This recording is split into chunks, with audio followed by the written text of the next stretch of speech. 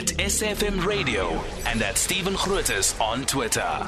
Well, issues for citrus growers. You may remember the flooding that we saw in the Western Cape. And citrus has become a very, very important part of our economy.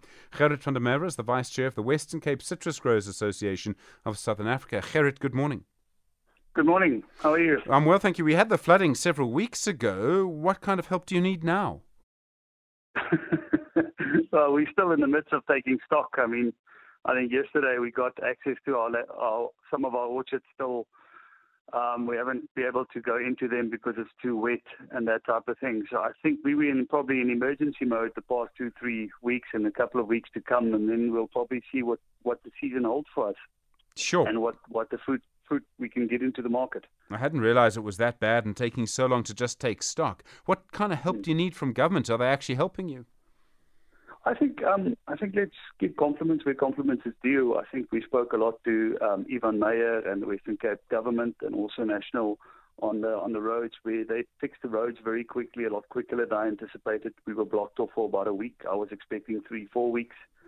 And then from that side, also giving us support on disaster relief, where we can fix the river.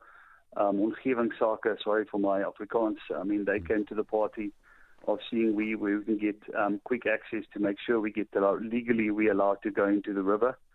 But I think a lot of food is being lost, and a lot of forex and jobs will be a lot less this year out of the Citrus Valley.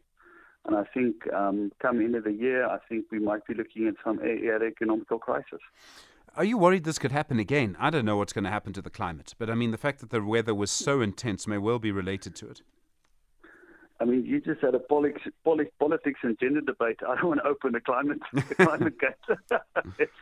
I think climate has become a lot more sporadic.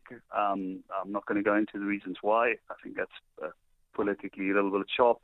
But I think it's something that we have to deal with on a more regular basis. And I think my call for government, yes, economics is one, but also legally we need to be able to control the river a lot better than we are doing at the moment, to make sure that it doesn't burst their banks as it did this time. I think there's things we can do in the future to avoid this.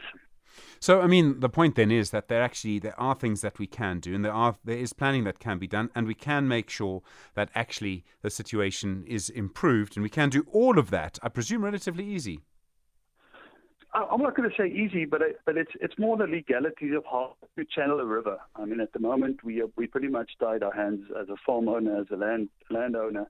We've got our one hand tied behind us back trying to control the river, because we're only allowed to do so much because of the natural vegetation and that type of thing. So at the end of the day, it will probably be a socio-economical argument, is how important is this plant of the river, and it's actually blocking the channel of the river, and that's pushing it to a different area, because like any river, it wants to meander.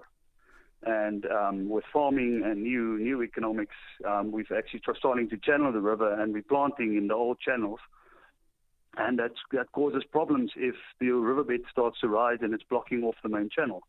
So I think if we can look into that, that will probably be my best medium long term to lessen the impact of floods like these.